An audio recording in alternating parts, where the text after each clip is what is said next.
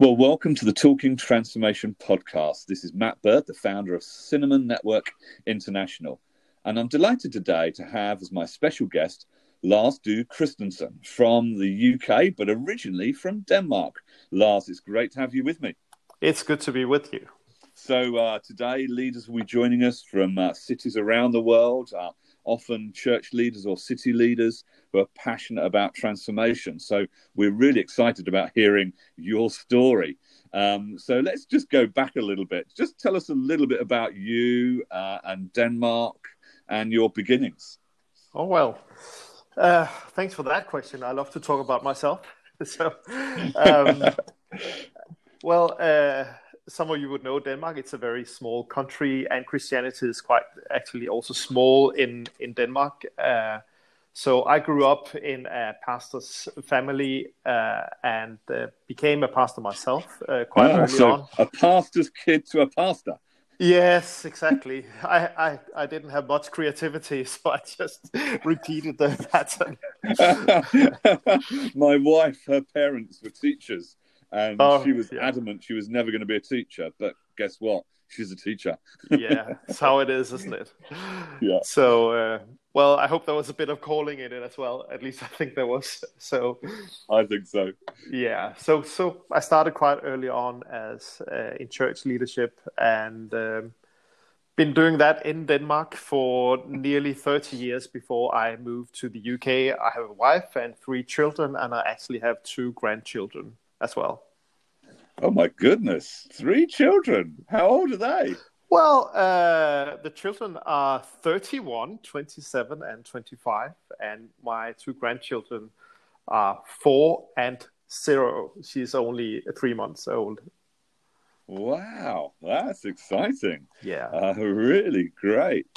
And you and your wife now, you moved from Denmark to the UK. Yes. What brought you here? Well, my wife is a researcher at King's College in London, and part of the deal with them was that she should be located in London for a year as part of a 3-year project.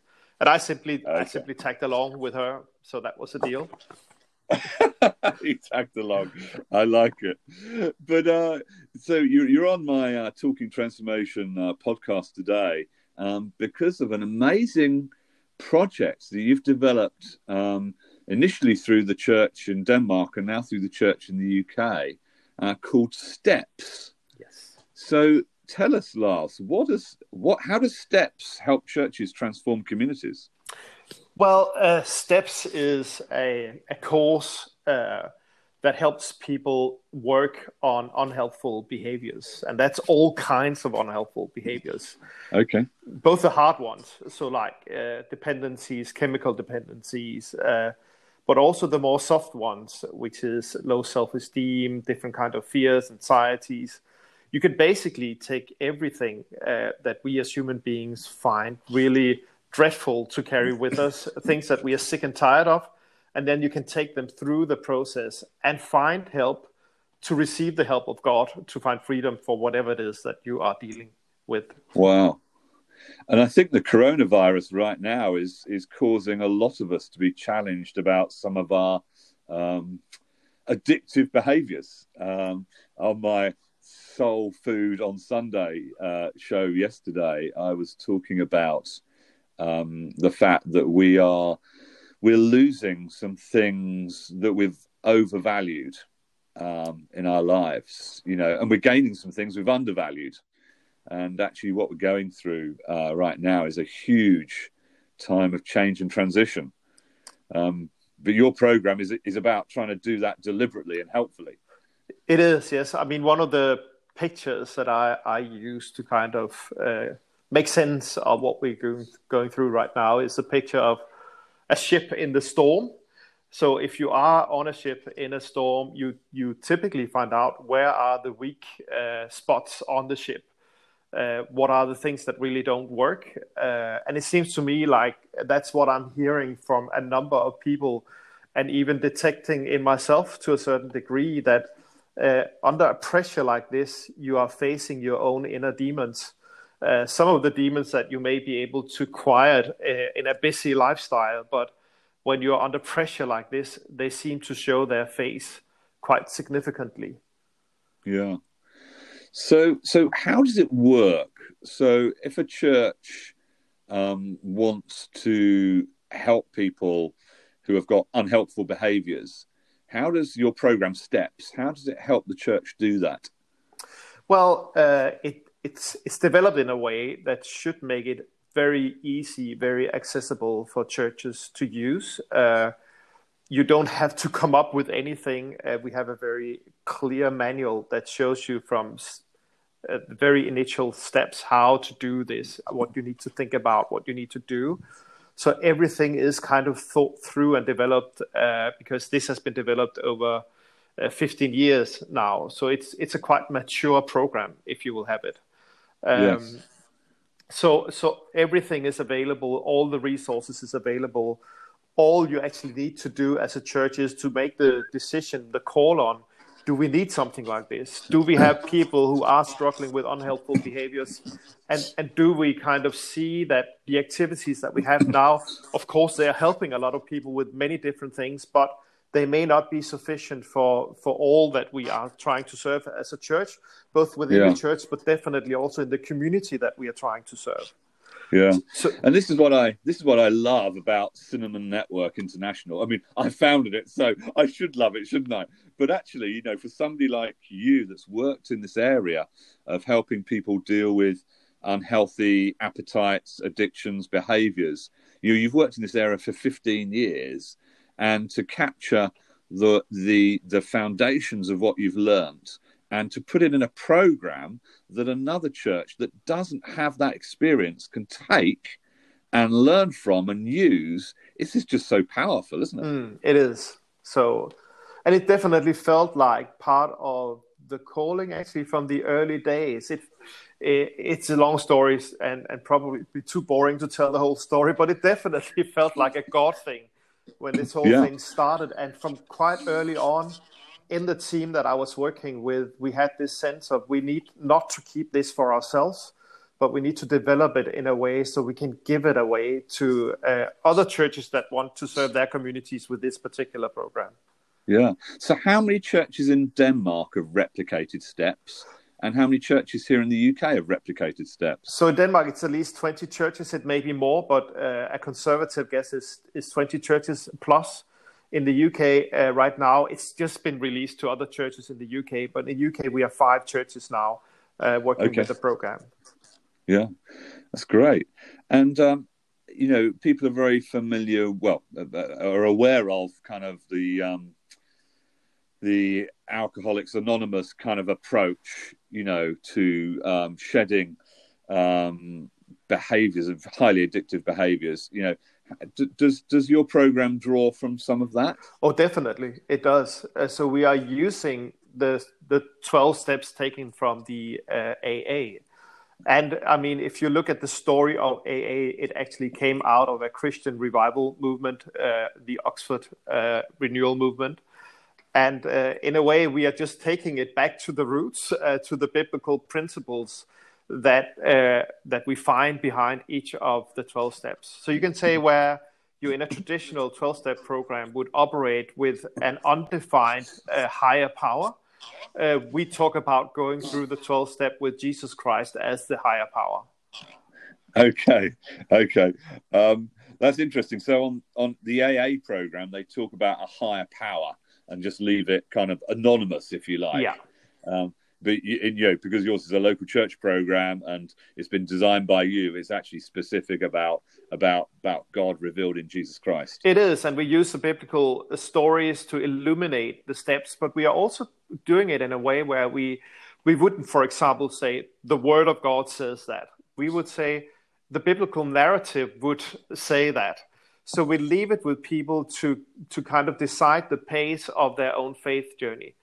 So on a steps course, you would have Christians who are growing in discipleship by finding freedom in different areas of their lives, alongside unchurched people finding faith while they are working on their different issues. Yeah, amazing. And somebody could do the program and benefit from it and maybe not become a Christian. Oh, definitely. We've seen quite a number of people doing that. They would typically move in the direction of faith, but not necessarily make the decision on faith. Okay, yeah, yeah, that makes sense, because it isn't being Christian digital, is it? It's definitely analog. There's an adventure to exploring life with Christ. So that's great to hear. So could you tell us a story of somebody you've worked with who's been helped by the STEPS program? Obviously, keep it anonymous, but we love to hear stories of a life of somebody who's been changed. Wow, yes, of course I have hundreds of stories. So personally, I've been walking through the program with at least 400 or 500 people now. Wow. Because it's been 15 years and I've been doing it practically all the time. So there are many stories to pick from. So let me pick a very ordinary story. Of course, we have very dramatic stories of very dramatic life change, with families being reconciled and people saying, my life is completely transformed. There are, fortunately, quite a number of those stories. But let me give also a very typical story of and I can give the name for this one because she has gone public with this story. Her name is Lou. Okay. Very, very, what you could say, normal person, lovely person, growing up under normal circumstances, also in a Christian family, actually, but developed an inferiority complex quite early on in her life. So she simply did not love herself, and she doubted that God loved her. She doubted that other people loved her. If you looked at her life from the outside, you would just say that's a normal person, normal, lovely person in a lovely marriage. Yes. But this was simply poisoning her life. This was poisoning her quality of life. So she decided to go on a course. And she just said that when she dreaded the moment where she would have to say in a group setting, I am Lou and I am working on low self-esteem. She thought her whole world would collapse by saying that. But she experienced the complete opposite, that by saying that, she had the first sense of freedom, actually, just saying it aloud to a group of people who didn't respond back, who didn't have any reactions to her, but just accepted that was her, that was what she was dealing with. And she went through the process. It changed her relationship to God, her relationship to herself, and her relationship to her husband and other people. So she's very clear that she says, this little thing was a big thing in my life. It corrupted my life. So she would say STEPS has actually totally transformed my marriage, my relationship to myself, my relationship to God and to other people as well. And also, she didn't really dare to take promotions at her job, but since STEPS, she dared to kind of receive a promotion and grow in responsibility in her job. That's amazing.